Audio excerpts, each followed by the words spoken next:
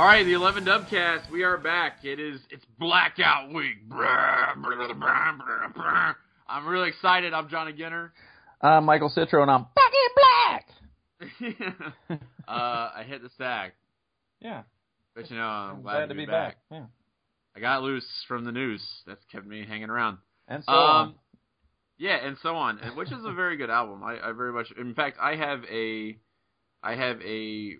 gym shirt that is actually just... it says Back in Black, and it's got a cannon on it, so I think it's pretty cool. Sweet. Yeah, it's Penn State week. Everyone's really excited because we're all going to wear black, and we're not going to complain about it. We're not going to say it's not traditional. We're just going to have a good time, and it's going to be fun, and that's it. And it's going to be great. I'm very excited, Michael. You sound angry. You don't sound excited. Well, I'm like death metal excited, which just sounds angry. So I'm actually excited. Okay, so darkness imprisoning like heavy me. metal excited. So I'm like, yeah. So darkness imprisoning me. All that I see, absolute horror. I cannot live. Yeah. I cannot die. That's right. Let's just continue to quote heavy metal songs, and then I'm eventually gonna get into like Evanescence. All right. And then I don't know that I can do that lady's voice, but I can try. I can try to replicate it. If you could, you would probably be able to make money from it. I bet I could. So anyway, let's talk about Ohio State a little bit. Okay. They beat Maryland. They did not cover the spread, as I correctly predicted. Yes. And, well, they scored 49 points. So everybody's like, okay, maybe they've turned a corner, blah, blah, blah. I still think there's definitely some growing pains to work out. The one thing that I really want to talk about, I don't want to get into like the super nuts and bolts of this particular matchup because, frankly, it was another crappy team that they basically sleptwalked through. But I don't know whether to be like really annoyed or really kind of glad that the two quarterback system worked with J.T. Barrett doing red zone duty. I thought that was like basically a joke from Urban Meyer. I did not think it was actually something he was going to do, and then he did it, and it worked, and I don't know how to feel about it. So, Michael, you need to tell me how to feel about it. I feel great about it because here's the thing. Okay. Either J.T. Barrett, he found a way to get J.T. Barrett on the field without replacing his starter, his chosen child, right? Yeah. So he gets to win that. JT gets to win because he gets to play more. And Cardale gets to win because he gets to remain the starter and not get benched. And so I shouldn't feel worried about Cardale Jones getting upset or JT Barrett being out of rhythm and this only working one game. No, because here's the other part of that. What if this was all, because it was Maryland, an immaculate troll job by Urban Meyer and we never see it again? Yeah, just to make Penn, making James Franklin have to prepare for this. Like, okay, when they get in the red zone, they're going to bring in J.T. Barrett. This is what we got to do. And then they get out there, and it's like, they didn't bring in J.T. Barrett. If that's what we need to beat Penn State this year, I think we've got a lot bigger problems. But that could be. I mean, honestly, that is something that could be a possibility. I'm just kind of glad that Ezekiel Elliott got to the 100-yard barrier, that level at which he needs to keep going to keep a streak alive. And I'm glad that they scored all those points. The defense, they had trouble with the mobile quarterback. That's something that you see out of defenses occasionally, especially when you haven't seen that type of quarterback or maybe even prepared for that type of quarterback during the season. I think that might add to it. There's still things to improve on. I think they're going to perform markedly better under the lights at night at home against an opponent like Penn State, who, even though Penn State is not what we would call a marquee opponent anymore, or at least this season, I still think that's a game they're going to get up for. So for me personally, like, again, there's a lot to work on, but I'm not like, I don't think I'm wringing my hands as much as I was the previous week, I guess is what I'm saying. Well, for me, this week was a big positive step for the offense. Potentially a big negative step for the defense. But Christian Hackenberg's not going to carve them up running the football like like Hills did for Maryland. And quite frankly, I think it's probable that they prepared for Caleb Rowe all week and it was like, okay. I'm encouraged by the offense. Again, the defense has some things that needs to clean up, but I think this is a defense that will show up when it has to. And also, I think this is an opponent that the team will look back on last year and go, we had to go to overtime, double overtime last year to beat them. Right. Let's maybe get up a little bit for them. So I think they're going to come out ready to go. They'll be fired up. The kids get to wear their black unis. Yay! Ooh. And Yay. And Good. on TV it'll probably just look like the horseshoe is exceptionally poorly lit. Which is also cool. Yeah, so I'm ready for this. It's going to be great. This was a week that I would have typically been up in Columbus for the game, and I had planned to be there for this because this was originally going to be our Dubgate weekend, if not for the new city ordinance that screwed everything up. And then it was like I got all excited about it and went, oh yeah, that's my wife's birthday. I can't go to Columbus and abandon her with our child. That's unfortunate. Yeah, so I guess actually I really am not like a black T-shirt guy, so I don't have like a lot of black T-shirts. So at least I don't have to, go buy a shirt or anything because I was going to just wear my lucky Laronitis jersey, which I normally do, and everybody go, oh, look at the old fart wearing the scarlet on blackout night. What's wrong with him? That's right. Yeah, exactly. What would be wrong with you? That would be stupid because it's blackout night. Nothing and why would you wear wrong. anything with black? Nothing's wrong with me. As long as you stay the hell off my lawn, I'm fine.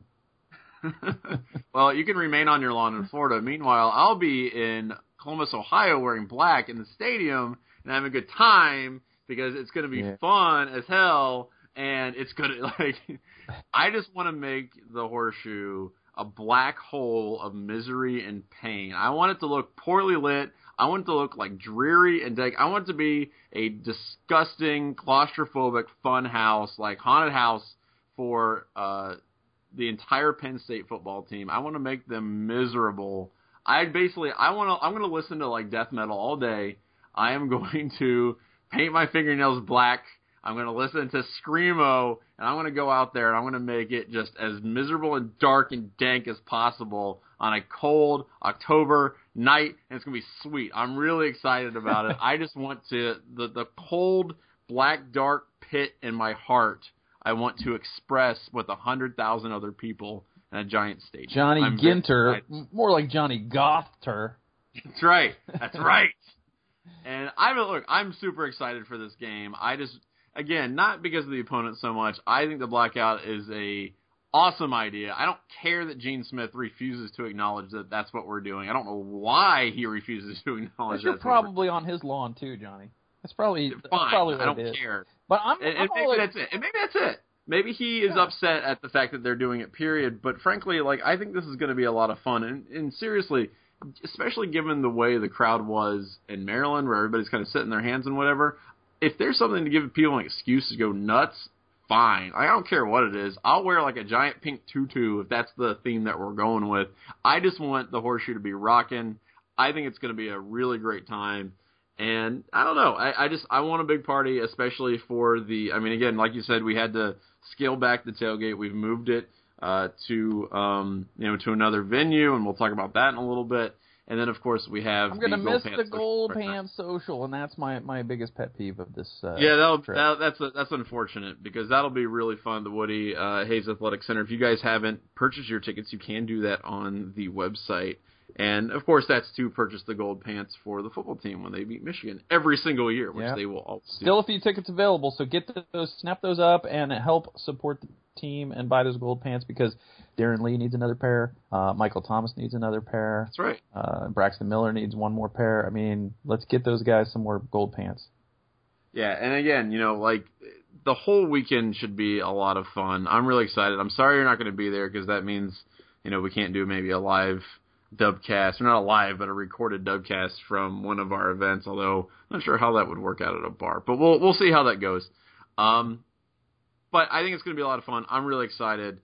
Please, for love of God, wear black. Do not be a sad, angry contrarian. Just have fun. Just enjoy it. Embrace it. Even if it's not your thing, just embrace it, because that's the whole point, is to have fun. And it will be fun if you allow yourself to have fun. Just let it wash over you like the Black Death. Just do it. It'll be great. I promise. I know you're skeptical, Michael, but I promise it's going to be great. This is the Johnny Ginter opinion part of this program. Yes. So anyway, What's up? I said yes. Good, yes. Okay, so anyway, I want to talk about some of the wider issues here. Before we get into Ask Us Anything, one of the things that I want to talk about real briefly, we got two major things that have happened in the coaching world in college football. The first is HBC or OBC. What am I saying? HBC is John Cooper. OBC is the old ball coach. Am I mixing my metaphors? Yeah, I think it's confusing because Spurrier goes by both. Some people call him the old ball coach, and some call him the head ball coach. And I think it's supposed to be a head ball coach. And he left. Yeah, he just peaced out. Like in the middle of the year, like, I'm out. That's dumb. Which, in retrospect, is really the way we kind of all knew that he was going to go. I think. Really, it's the only way he could have gone. There was never going to be some teary-eyed press conference at the end of the year, like, I just can't do it no more. Like, he was clearly just going to go out on his own terms and ride a jet ski off into the sunset. And frankly, I salute him. Good for him. Yeah, I thought it was going to. I thought that at the end of the year there would be some kind of a, he's taking a position in the athletic department, kind of your wink, we're not going to look bad for you kind of thing. Because, it was pretty clear South Carolina needs to move on. They're just not doing anything. Yeah. The last couple of years, they're just not where they need to be. And, he's a proud dude, and he's a very accomplished dude. And, 4 straight SEC titles in the 90s. So, right. Even Saban hasn't pulled that one off. So I think that it was one of those things where I thought he was going to get like a, okay, you need to go, but we're going to make it look good kind of thing at the end of this year. And he's like, you know what? I'm not waiting around for that crap. I got golf to play. I'm just getting out of here. And that's what I respect about him. That's why I enjoy Steve Spurrier, because he just genuinely doesn't give a crap on so many levels, and it's kind of great. It's endearing. In a less maybe funny or optimistic turn, Steve Sarkisian is out at USC. Presumably due to his drinking problems, which is really just, it's really sad, honestly, that's something that really just depresses me because, again, it's funny to see bad things happen to USC, but not in that kind of fashion. I mean, that's really just kind of tragic for Steve and his family and whatnot. I know he's going through a bad divorce right now, so that's probably, adding to that. And it's one of the more bizarre things too, because it's weird to see a dude get put on administrative leave and then the next day he's fired. Yeah, that was odd. That's rough. It was very strange to me. I thought about this a lot, and I thought, the whole thing about his drinking, and they're like, okay, he's going to seek treatment and get help, and that's like, and he's on leave, and I was like, oh, that's cool, that's very nice of him, because they could have just canned him or whatever, and then the next day they do, and I was thinking, well, now, here you just fired a guy who's sick of alcoholism and disease, you fired a sick guy, and then it came out today that apparently, his drinking was known about, and he was on a zero tolerance kind of condition, and continued to behave that way, but. And USC is a private school too, so the rules may be a little fuzzier there. But I was thinking, at first I was like, oh, that was nice of USC, and then I was thinking, what a bunch of jerks at USC. And now I don't really know how to feel about it. But I guess the main thing is he needs to get well, and he needs to want to get well, and if he wants to, he can do it, and that's great because depression is pretty horrible. And, I've had some battles with that. And, when I was in college, I had some battles with depression. And it's just absolutely no fun at all. And it's a terrible thing to go through. I wouldn't wish that on anybody. And if drinking was getting him through it, I understand it. It's obviously not the response you want to take, not the healthy choice. But I understand it. And hopefully he'll get the help he needs. Yeah, I mean, the biggest thing that kind of stuck out for me with his story is more, it's less the fact that, he's suffering obviously from alcoholism and some other things, but I think the thing that stuck out for me more was the fact that you can be, and again, this is all speculation, although the massive drinking tends to lend itself towards alcoholism, but for me, it's that you can be essentially a functioning alcoholic and do that job. Like, that to me says something about that type of job, like what the expectations are and the other things like that, the kind of habits that it enforces in a human being, that there really is a thin line there for a lot of people. And I think some people can handle the pressures of that job very gracefully, and they say, okay, I'm going to do what I need to do, but I'm going to stay a sane human being. And then sometimes it catches up with people. And we saw that with Urban Meyer when he was at Florida, and you've seen that with countless other coaches where they just kind of crack from under the strain.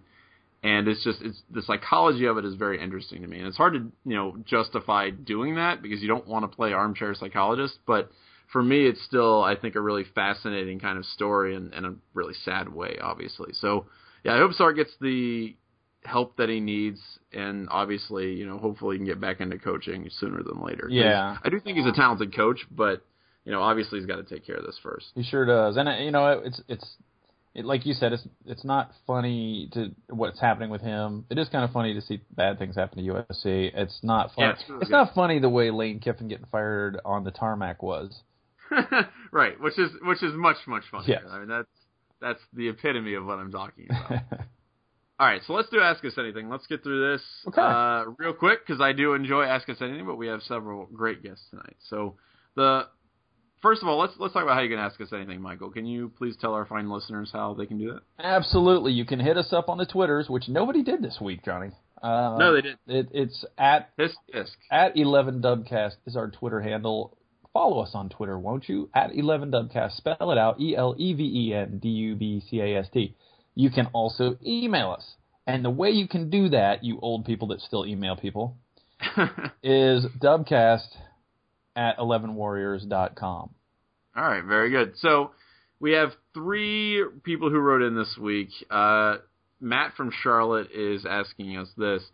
A couple of weeks ago, Matt Finkes broke down pretty well how a less talented team can bend strategy to give a team like Ohio State some problems. Mm-hmm. Since then, I've started to learn a bit more about strategy and some of the terms, formations, and techniques, which is always a good idea, actually, because I am generally pretty bad at that, and I always feel smart when I read, like, for instance, one of Kyle's columns. Yeah. So anyway, he says he read Chris Brown's The Essential Smart Football and hit up YouTube for some informative videos, but I was wondering if there's anything else you'd recommend for a football novice trying to go a bit deeper. Thanks, and thanks for a great podcast. Also, he adds a P.S. I've given the what is a sandwich question some thought, and here's what it comes down for me. If I'm at a friend's house and he asks me if I want a sandwich and then offers me a hot dog or taco, I say, that's not a sandwich. I still eat both of them because they're delicious, but my first reaction would be to say that's not what he said. Mm-hmm. And that's an interesting point because I agree. That would not be someone's first reaction, like, "Oh, thank you for the delicious Mexican-themed sandwich. Why did you hand me a taco?" Taco sandwich. Anyway, what? Taco sandwich.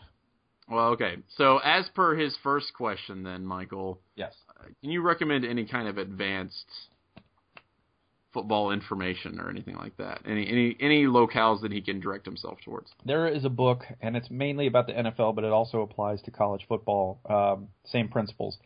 And okay. The name of the writer escapes me at the moment, but it's called Keep Your Eye Off the Ball. Again, it's a very good book. How counterintuitive. Yeah, it's Keep Your Eye Off the Ball. And it's basically about how you can really tell more about a play from reading the formations and watching the line play and watching how, like, for example, how the corners and safeties line up before the snap and that kind of thing in personnel groups. And it's all about how you can get a feel for what's going on in the game and what the strategy is by watching those things and watching, like I said, the line play during the play instead of, you sort of watch the quarterback turn around and hand the ball and then you watch the running back and that kind of thing. But you can get a better feel for the game if you just watch the trenches and, you can still, out of the peripheral vision, you're still going to see where the ball goes anyway because that's where the camera's going. So it's a really good read and really informative. And so that's one thing. And again, I can't remember the name of the guy who wrote it because I'm old and I have a bad memory. And also I would say, read everything Kyle Jones writes. Yeah, agreedo. I mean, he's excellent. So I actually put together a resource database before the season started, and I've got I think I've got over 300 links in there so far, but I also compiled a bunch of football analysis links, and some of the ones that I really like that I found, one is Football Study Hall, that is really good, that breaks down a lot of plays, formations, things like that.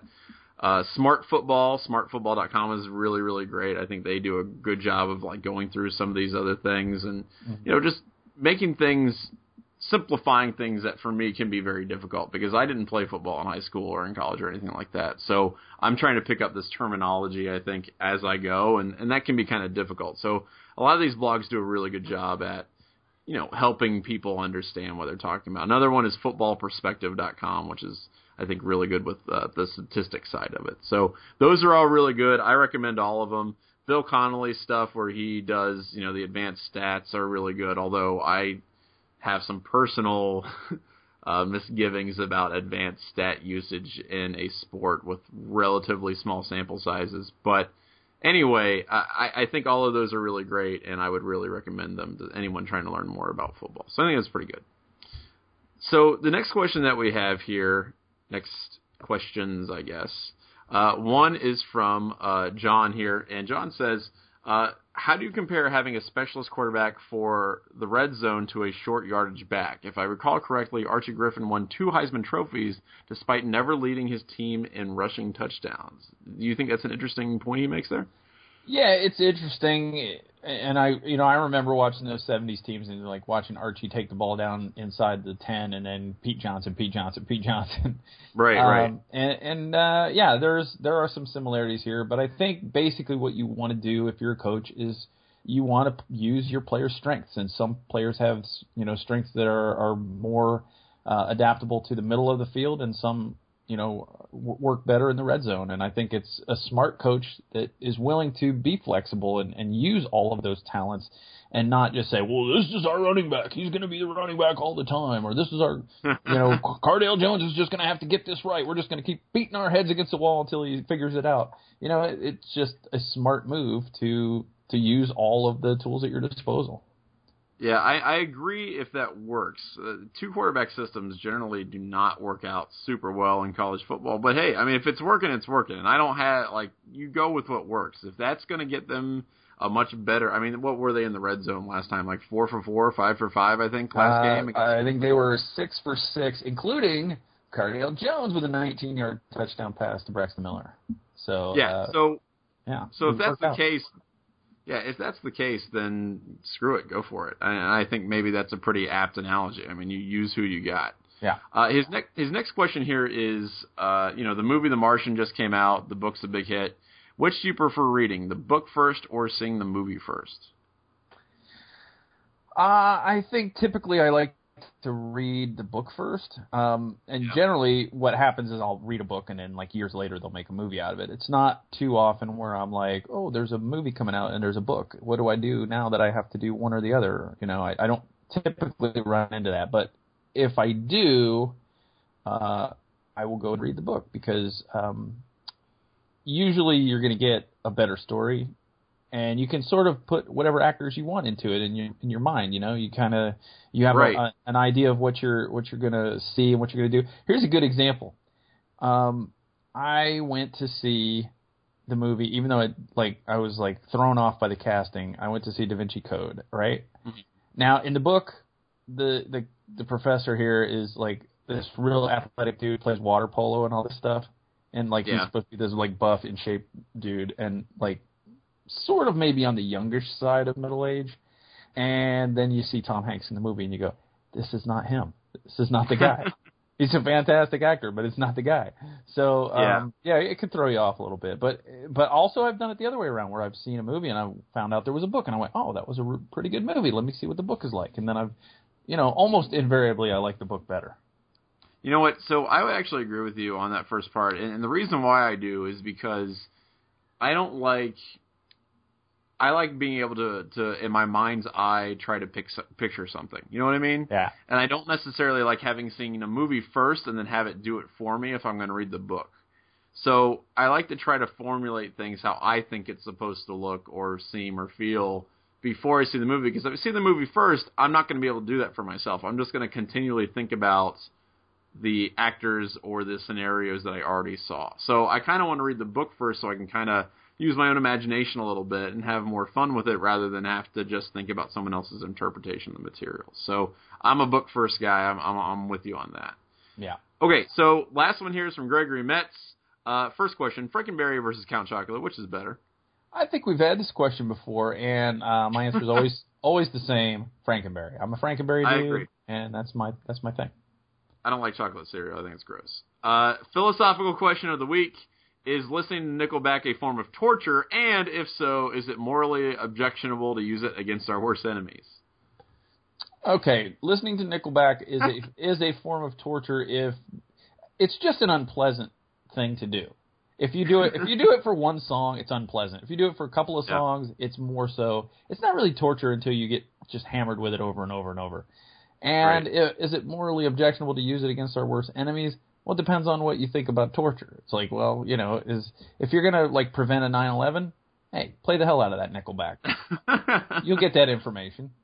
Okay, so Nickelback, the Canadian band Nickelback, is on a mission to hunt down Bin Laden on September 10th, 2001, and somewhere outside of a cave in Tora Bora, they're about to take the kill shot, and then their lead singer's cell phone rings. He goes, "I like a prince run away." And then Bin Laden gets the heads up and he pieces out, and we have to endure years and years and years of horrible misery because freaking Nickelback screwed it up for all of us. My point is, yes, it is torture, and it's not morally objectionable because some things are just justified in certain cases, and sometimes it's worth torturing people by making them listen to Nickelback. Yes. AKA my students when I'm getting mad at them. So there you go. The end. That's Ask Us Anything. Thank you for writing in the question. Joining us tonight, as he does every week during the football season, we are very grateful to have Matt Finkes for Finkes on Football. How you doing, man? Doing good, man. Trying to get off the ghost out of the machine over here.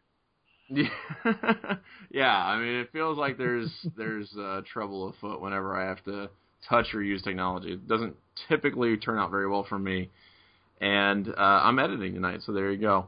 The question I had for you, Matt... Should turn out well, then. Right. The question I have for you, Matt, is kind of related to something we talked about a little earlier, but I do want you to kind of elaborate on it and maybe give us some insight. I was very, very, very, very skeptical of the idea of using two quarterbacks and then having one as like a red zone situation quarterback, but it seemed to work pretty well last game. Did you expect it to work as well as it did? And I guess the other larger question that I have is, why did it work? Because to me, it feels like it shouldn't have at all. Okay, well, I'll answer that really succinctly, and then I'll elaborate. I don't know, and I don't know. So those would be the two answers to that question. No, I was not expecting it either. But I guess I'm done trying to figure it out. We're 6 weeks into the season. We went through all of camp. I guess I'm just exhausted. I don't know. I mean, and whatever's working, fine by me as long as it works. Let's just go ahead and if this is what these guys need to be successful, both of them, then hey, let's just roll with it. I think that there's been a lot of opinions that go back and forth each way. If this continues, then so be it. I mean, Urban has done this before with Chris Leak and Tim Tebow. Maybe he's just, the guy who can make this happen. I don't know. It's odd. It doesn't make any sense. I said when JT came in, that first series in the red zone, if he's good enough to come in at the most crucial point in the game, which is when you get in the red zone and you need to score points, how is he not good enough to start the game and to be the guy? I mean, it's so confusing. But, about 5 minutes after I did that on Twitter and I had 70 people responding to me, I said, I don't get it. And maybe it's just not for us to get. Maybe it's just one of those things, when we talked before the Wisconsin game last year, and you guys asked me were we ever going to stop Melvin Gordon, and my reply was, I don't know how, but we just always do. We always play well against Wisconsin. We always shut down the running game. I didn't have a scheme for it. I didn't have any explanation for it. It just happens. And maybe this is just one of those things in life that we are not meant to know or be explained, and it just happens. I mean, I guess I'm hey, just... Sarah. Yeah, I've resigned myself to the fact that, when you think about it, like, I guess if we break it down logically, having Cardell and his skill set out in the field, where you may want to, try to take a shot down the field a little bit more. He can stand in the pocket. If we can just stop running him on that option that just looks so terrible. Other than that, he's not playing bad. And if you give him the reps and and the looks in practice, I think he's gonna. I saw improvement from last game to this game, and I hadn't seen that in a long, long time with this football team. I think that you go back to Virginia Tech, and then you took a kind of a step back with Hawaii, and we all thought, okay, well, that's tough. It's 4 days rest or whatever. Then there wasn't a real leap forward for Western Michigan. There wasn't a leap forward for the game after that. There wasn't a leap. So we weren't making any progress. From last week to this week, I saw progress. And that's the one thing that was starting to worry me. It wasn't the points on the board. It wasn't the margin of victory. It's college football. You're not going to blow everybody out and just walk away with the national title. It just doesn't happen. You're going to be in games that you shouldn't be in with lesser opponents, and it's just the way it is. It's the way that every team that has ever won a national championship season has pretty much gone. So that wasn't worrying me, but what was worrying me is that I wasn't seeing improvement on the offensive side of the football from week to week to week, and I think that we finally saw that. And maybe JT's skill set, when you get down there, he's a little bit more of a running threat.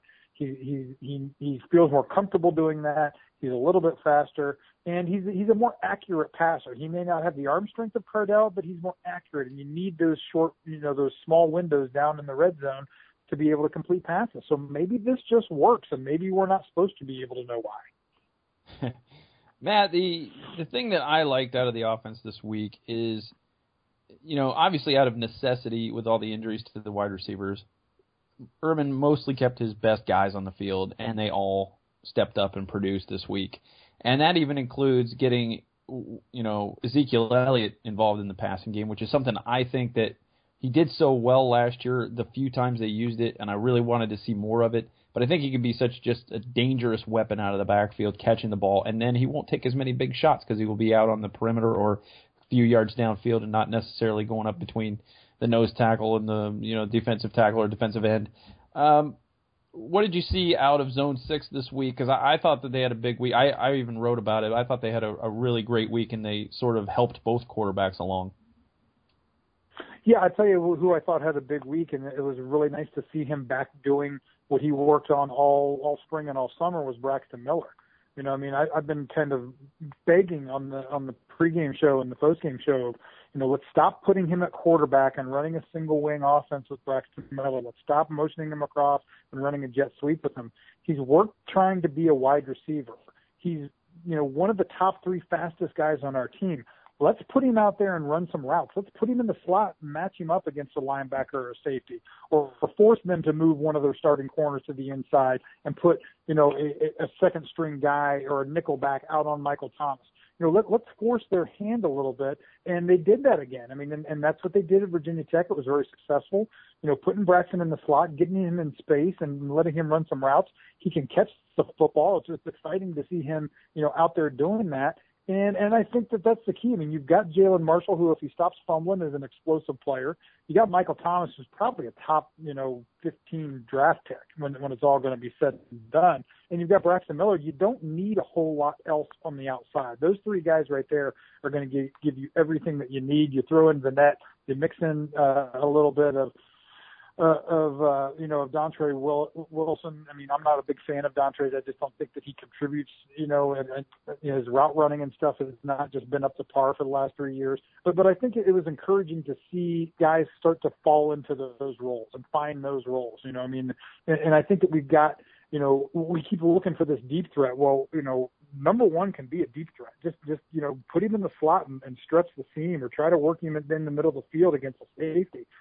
He's going to win that battle. He might not have the wherewithal to go up and make those catches that Devin Smith made, but he's going to flat out run by people in the secondary, and he's going to do it a lot if you line him up in the slot. So I thought the wide receivers had a really good game. I thought they blocked on the perimeter a little bit better, which is really kind of crucial in this offense, and maybe why Evan Spencer was, such a beloved figure of this coaching staff, is because he was basically like having a fullback lining up at wide receiver and blocking out there for when Ezekiel Elliott breaks the line of contain. So, there was a lot of good things I saw out of there, and I think what you're seeing here as well, just across the board, not just in the wide receivers or on the offenses, you're starting to see kind of the experiments, so to speak, come to an end. those guys getting playing time to see if they can be useful on the field. You're starting to see that kind of go away. The defensive line rotation is down to probably, it's not 8 guys, it's really 6 guys now. And so you're starting to winnow down, the players that are really going to be useful to you when you get into these big tough games here in the Big Ten. When you're talking Michigan State, when you're talking Michigan, Minnesota, the good teams. You need your best players on the field, and I think you started to see that a little bit last week. So, you know what, let's take a look at the other side of the ball real quick. Ohio State gave up quite a bit of rushing yards, mostly in the form of like quarterback scrambles and whatnot to a mobile quarterback. And the question that I had for you about that was, do you think that's simply a function of maybe not being prepared for that type of quarterback, or do you think that's a problem that's maybe more endemic to the defense as a whole? Like, that's just a problem they're going to have to deal with overall. It's a problem that they're going to have to deal with. I mean, here's the thing about defense. You can't stop everything unless you're playing a really bad team. So by scheme, what Ohio State is designed to take away is, basically kind of the tackle-to-tackle run game, with the running back, and more of the short to intermediate passes. They're going to have athleticism help them with the deep ball. If someone tries to challenge them deep, we're just going to count on our corners and safeties being faster than the other guys and getting back there. And this is one of the problems if you're going to play cover 4, if you're going to blitz a lot, is that if a quarterback is athletic and he breaks contain, when he does, it's going to be a big play. I mean, and that's just kind of one of the things that you have to deal with. You've got to be able to be okay as a defensive staff, knowing where your weakness is. And if you get hit on that weakness, being okay with that and not trying to overcorrect and overcompensate for the problem. If we're playing cover 3 and and someone continues to hit us over, in the hook curl. If someone continues to hit that pass for 5-7 yards, you can't just say, okay, we've got to do something to stop that. Well, no, you're calling a defense, and you have a defensive philosophy that's going to allow that to happen. Now, when you get down the field and you change your strategy and you change that up, then you're going to do things to take that away. But Ohio State is coming out, and they, again, the fans wanted an aggressive, on your toes, ears pinned back defense. Well, that's what they've got. But when you do that, there's going to be, some times where you get caught. And that's just the reality of it. And when you do it, it normally comes up in a big play. You're going to have safeties up close to the line of scrimmage because they've got to cover that quarter of the field. It's not like they can play too deep and come off the hash.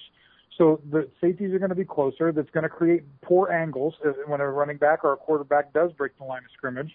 And so it's a function of the defense more than it is a function of philosophy or players not doing exactly what they're supposed to be doing.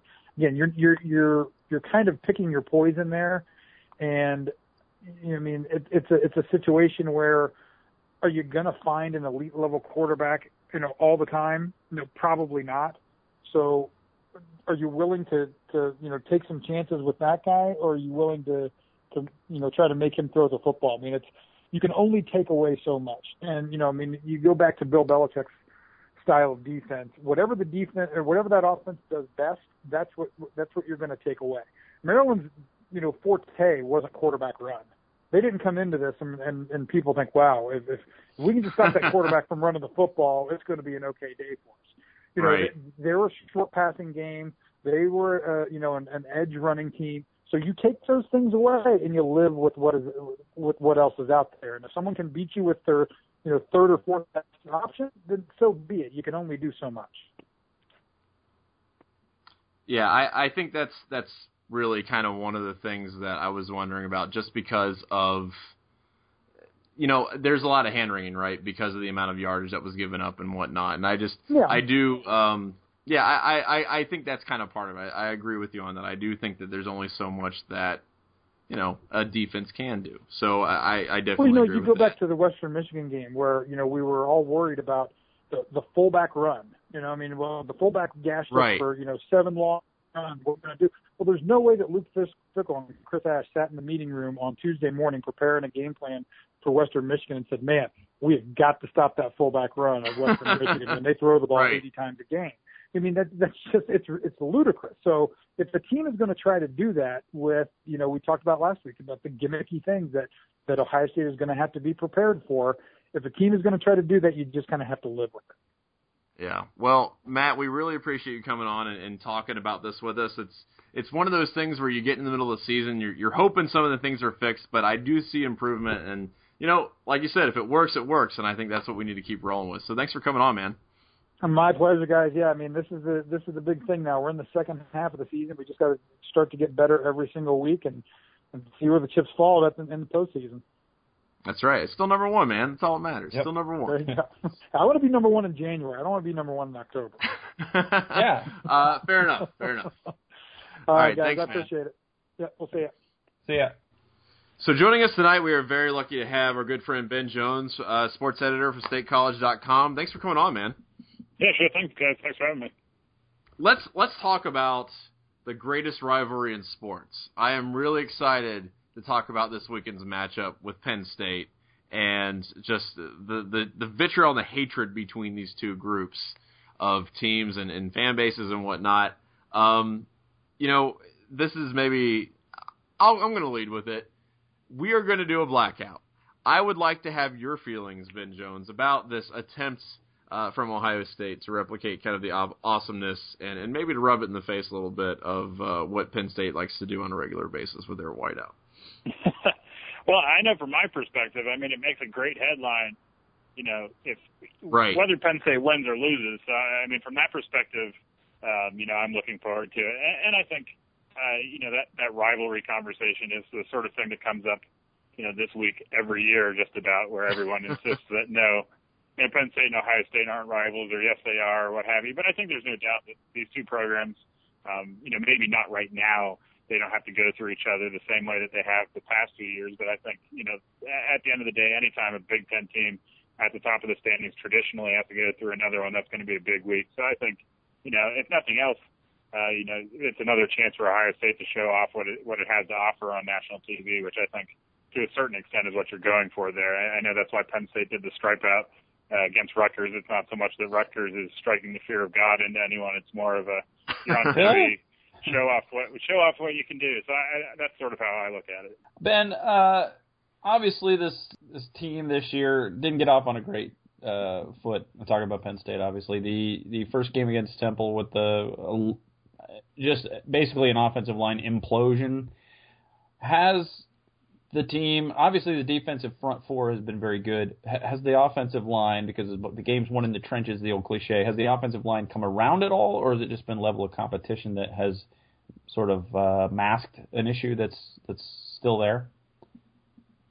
Well, I think it's definitely come along. I mean, anytime that you give up 10 sacks in one game, it might not matter the level of competition you play if you've got a problem that's leading to that kind of result. But I think that the line definitely has, and I think you've seen that because teams have tried to exploit, especially the left side of the line where Paris Palmer is in at left tackle, really that sort of the weak part of the chain, if you will. And I think when you watch it, maybe it isn't always apparent that it's gotten better, especially when Penn State struggles to move the ball at times. But I think ultimately, anytime that you go from giving up 10 sacks to not giving any over a span of 2.5 games, I think that kind of thing shows that you have to be getting better. And there's no doubt that the non-conference schedule isn't the sort of thing that's necessarily going to test you to your limits, but I think there's no doubt at all that the line as a whole has gotten better, especially since the first game.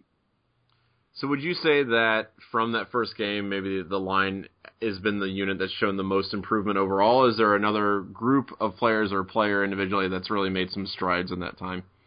That's probably the biggest group, or the group that's made the biggest strides, rather. I think just the fact that they've been able to gel a little bit, give Hackenberg some time in the pocket. And they've been able to run the ball, which is really the sort of thing that you need from your offensive line. I mean, you need that pass protection, but if you're able to get a push up front, get some holes for Akeel Lynch and Saquon Barkley, both of whom haven't played since they got hurt, but still the point remains the same, that they've been able to get that push up front and open up some holes. So I think overall, that's probably the unit, like you said, that's made the biggest strides since week one. Now, Ben, Christian Hackenberg had come under a bit of fire from some of the fans, took maybe a step backwards, but obviously offensive line woes contribute to that. But he wasn't able to get the ball to Deshaun really a whole lot early in the season. Is that starting to sort of fix itself as the season wears on? Is this team getting more comfortable offensively? Yeah, I mean, I think last week against Indiana, they probably played their most complete game of the year. And you can say, yeah, it's Indiana, but I mean, you guys know as well as anybody that Indiana is a team that's certainly capable of playing at a higher level. So I think they've got that confidence back. And Hack has looked a little bit more to Chris Godwin this year than he's looked to Deshaun. Deshaun's gotten back into the mix a little bit more. Maybe last year's stats were a bit inflated because Penn State's really not tried to throw the ball quite as much as they have in the past years. Hackenberg has been more of a game manager, as much as I hate to kind of use that word because it has such negative connotations for whatever reason. But I think he's done a better job sort of just checking into the easier things, getting the screens, getting the runs, and really a lot fewer of those far down the field passes, which, I think a lot of fans have really called for that. But at the same time, when you're having trouble with protection, you need some time for those plays to develop, and really the receivers have had a hard time making separation in the secondary, and they've started to be able to do that a little bit more as the year goes along. So I think as those pieces come together, you're definitely going to see Penn State take more shots down the field and feel more comfortable. And in turn, you're going to see guys like Hamilton and Godwin and Mike Gesicki and different guys out of the backfield have more and more catches to show for it. So looking at the other side of the ball, teams have had some success against Ohio State, mixing up their defense a little bit, going with a 3-4 instead of a 4-3. What kind of things do you think James Franklin and company will try to throw at Ohio State defensively to kind of get them off their game a little bit? Well, I think the biggest thing is probably just going to have to try and establish some dominance on the defensive front in the trenches because, it's sort of a cliche to say that that's where the game is won, but it really is. And I think between Carl Nassib, Anthony Zettel, Austin Johnson, and Garrett Sickles on the other side of the line, those guys have really proven to be one of the best defensive fronts in the nation. You can certainly say the fact that Nassib leads the country in sacks and tackles for a loss is sort of and forced fumbles, or rather, I guess he's second for tackles at a loss. But nevertheless, he's put up the kind of numbers that have come largely because guys are throwing, double teams on Zettel or double teams on Johnson, or they've been able to rotate a lot of guys in. I think that's one of the things that you'll see this weekend at Penn State. They like to go entire drives where they have the second unit defensive line in.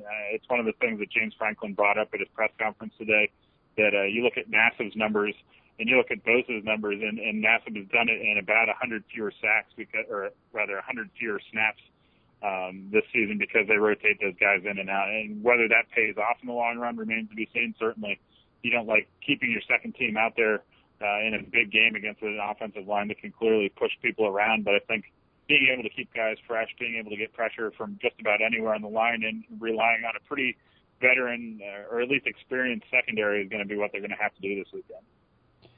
Ben, what is the ceiling for this year's Penn State team? Because there's not a lot of, I guess, national confidence in them. I guess nationwide is what we're seeing, like with the voters and with what people are talking about. We're not seeing a lot of that confidence, as we did in years past of, Penn State sort of always had that reputation, so they usually got the benefit of the doubt, but we're not seeing it as much this year. What do you think this team is actually capable of, best case scenario? That's a good question. I mean, I think it's in a weird situation here at Penn State because, the sanctions are done and they're gone on paper, but there are a lot of things that Penn State has to work through in terms of getting depth. I mean, even this year is really the first year that Penn State's had in about 4 years where they have practice depth that's meaningful. They have a second team and a scout team that are made up of guys that are really going to give their first team guys some challenges in practice. And I think that kind of thing really shows on the field. Maybe not so much in the fact that Penn State's now like a super national powerhouse that everyone's terrified of, but I think just making these steps forward from where you're going, where Penn State played Michigan State 2 years ago with 40-some guys on scholarship that dressed for the game, coming back as a program that's got 60, 70, 80 guys on scholarship that are real threats to make an impact for the program. So I think there's no doubt that people aren't super excited about what the season has to offer in terms of feeling like Penn State is going to go somewhere where people are going to talk about this for years to come. But I think definitely when you look at the schedule,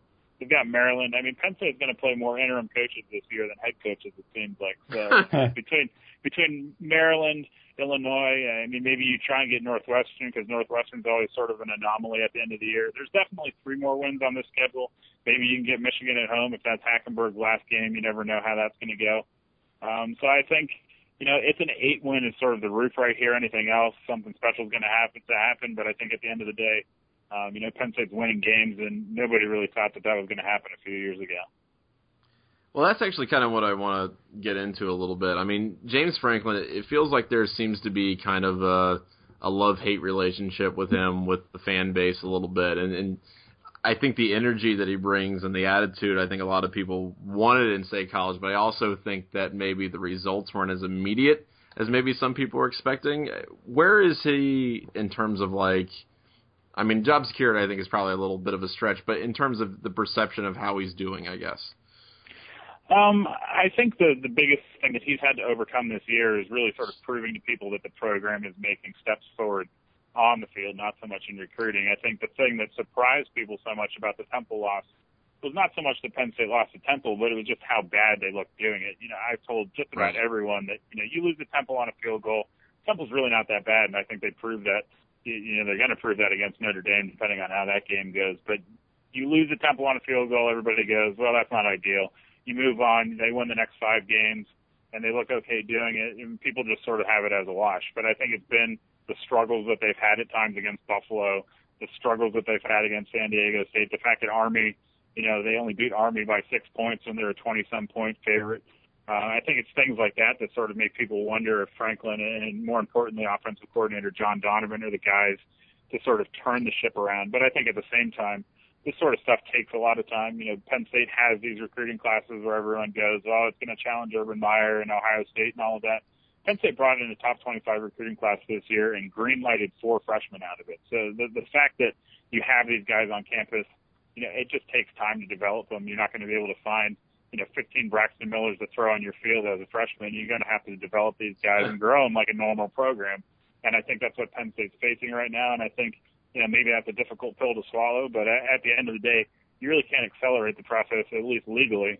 And I think Penn State's trying to avoid getting back into the headlines for anything like that. I haven't seen anyone driving a Lamborghini around campus, but I'm sure, give it time. Ben, one of the things that I think that is interesting about this matchup is it seems like these teams match up strength for strength against each other very well in terms of Ohio State's defense. They don't have to worry about the quarterback, out sprinting their entire secondary. And, with that front four that Penn State has, they're pretty well positioned to give Ezekiel Elliott some problems in the running game. Where do you think the game is won and lost?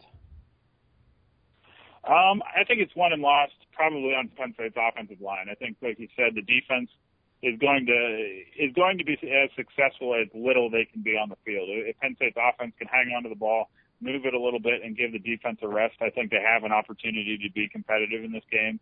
I think the defense, like you said, is going to be able to have a front. Really, the front 7 is going to be able to keep Elliott in check the best you can. I mean, I asked Jason Kabinda today, one of Penn State's linebackers, what do you do to try and keep Braxton Miller from being in front of you and then behind you?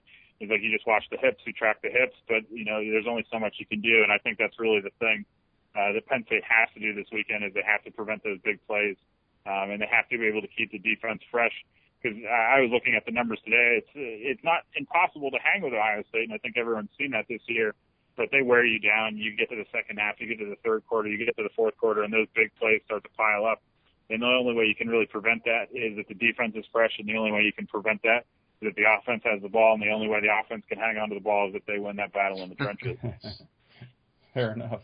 Yeah, I think it's going to be a very interesting game because of the line play. I think on both sides. I mean, Ohio State's offensive line, I think a lot of people could say has underperformed this year. So that's definitely going to be a very interesting thing to keep an eye on for. Ben Jones, StateCollege.com, sports editor. Thank you so much for coming on. We really appreciate your insight, and we look forward to seeing you on Saturday if you decide to come to the Black Saturday Banger on at the Hamptons on King. If you'd like to join us, I think that would be very fun. You should do it.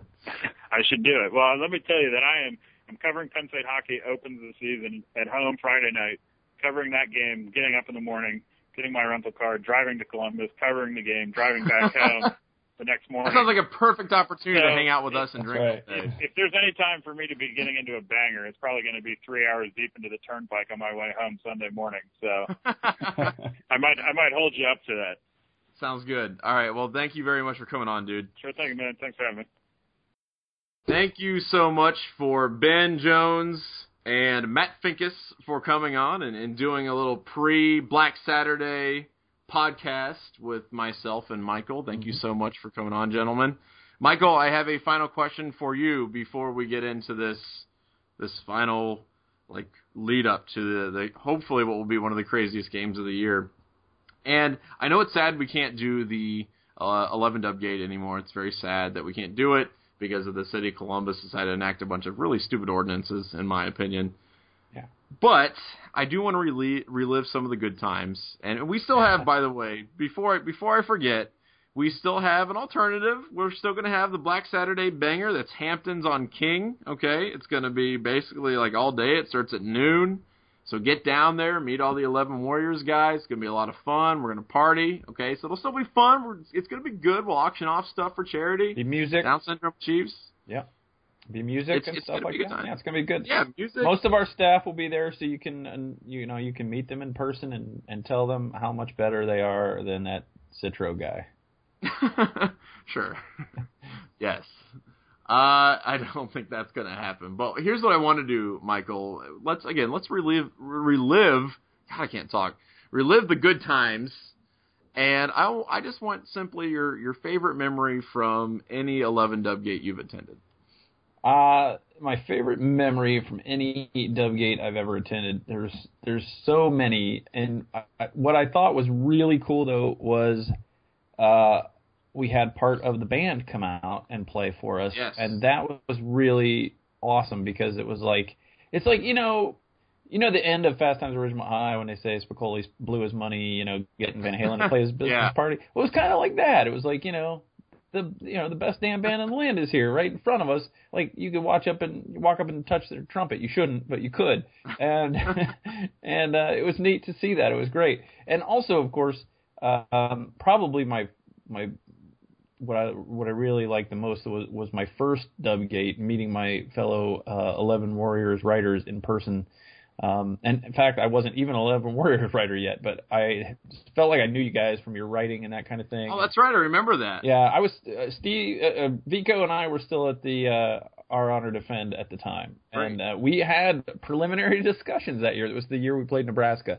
We had preliminary discussions with Jason about. Jason was trying to get us to come over. Hey, you guys should come over and join our staff. And it was fun. It was kind of cool to be wanted and that kind of thing. And as soon as as soon as Vico decided that Our Honor Defend had run its course, we both immediately accepted the offer. So it was really cool to meet all you guys. And then the last couple of years getting a staff photo and getting everybody together in one place was really cool. And obviously all of the pre stuff, like the night before stuff, the Gold Pants Social 2 years ago, the thing at Land Grant Brewing was a lot of fun. Right. So it was fun. Yeah, there's a lot of great stuff that happens on the weekend that we decide to do this. Yeah. I would say my favorite memory was auctioning off a pair of, or I think maybe it was just one of Mark Titus's game-worn socks. Yeah. I think that was a lot of fun. I just like all the auction items. I think we had a listener, back when Sarah was doing this with me, we had a listener who was single and talked about it, and we tried to get her a date, but she didn't show up to one of the Dubgates. So it was very upsetting because I tried really hard to get her a date, but just it didn't work out. Aww. And I would also say I think the first Dubgate that we did, which wasn't called the Dubgate at the time, but the first one that we did where everyone got horribly messed up the night before, and I didn't, but everyone else did, and just watching literally everyone just look like complete death for several hours and try to interact with people at the same time was truly a delight for me. So we'll see how that goes. We've got the Gold Pants Social, which you guys, we still have a few tickets left, so you should definitely get on that train. And then, of course, the Black Saturday banger at Hamptons on King. So please come out, say hi to everybody. We love saying hi to our listeners and our readers. And, yeah, it's going to be a fun game. I'm excited. Yeah, and we'll be back. The Dubgate will be back in some form next That's right. year. We just needed a little bit more time to put it together. Yeah, they really sprang on that last minute. So this year, going to have a good time. Next year, we will also have a good time. And for me personally, I'm going to have a good time talking to you guys next week. I am Johnny Ginner. I'm Michael Citro. And we'll see you. Peace.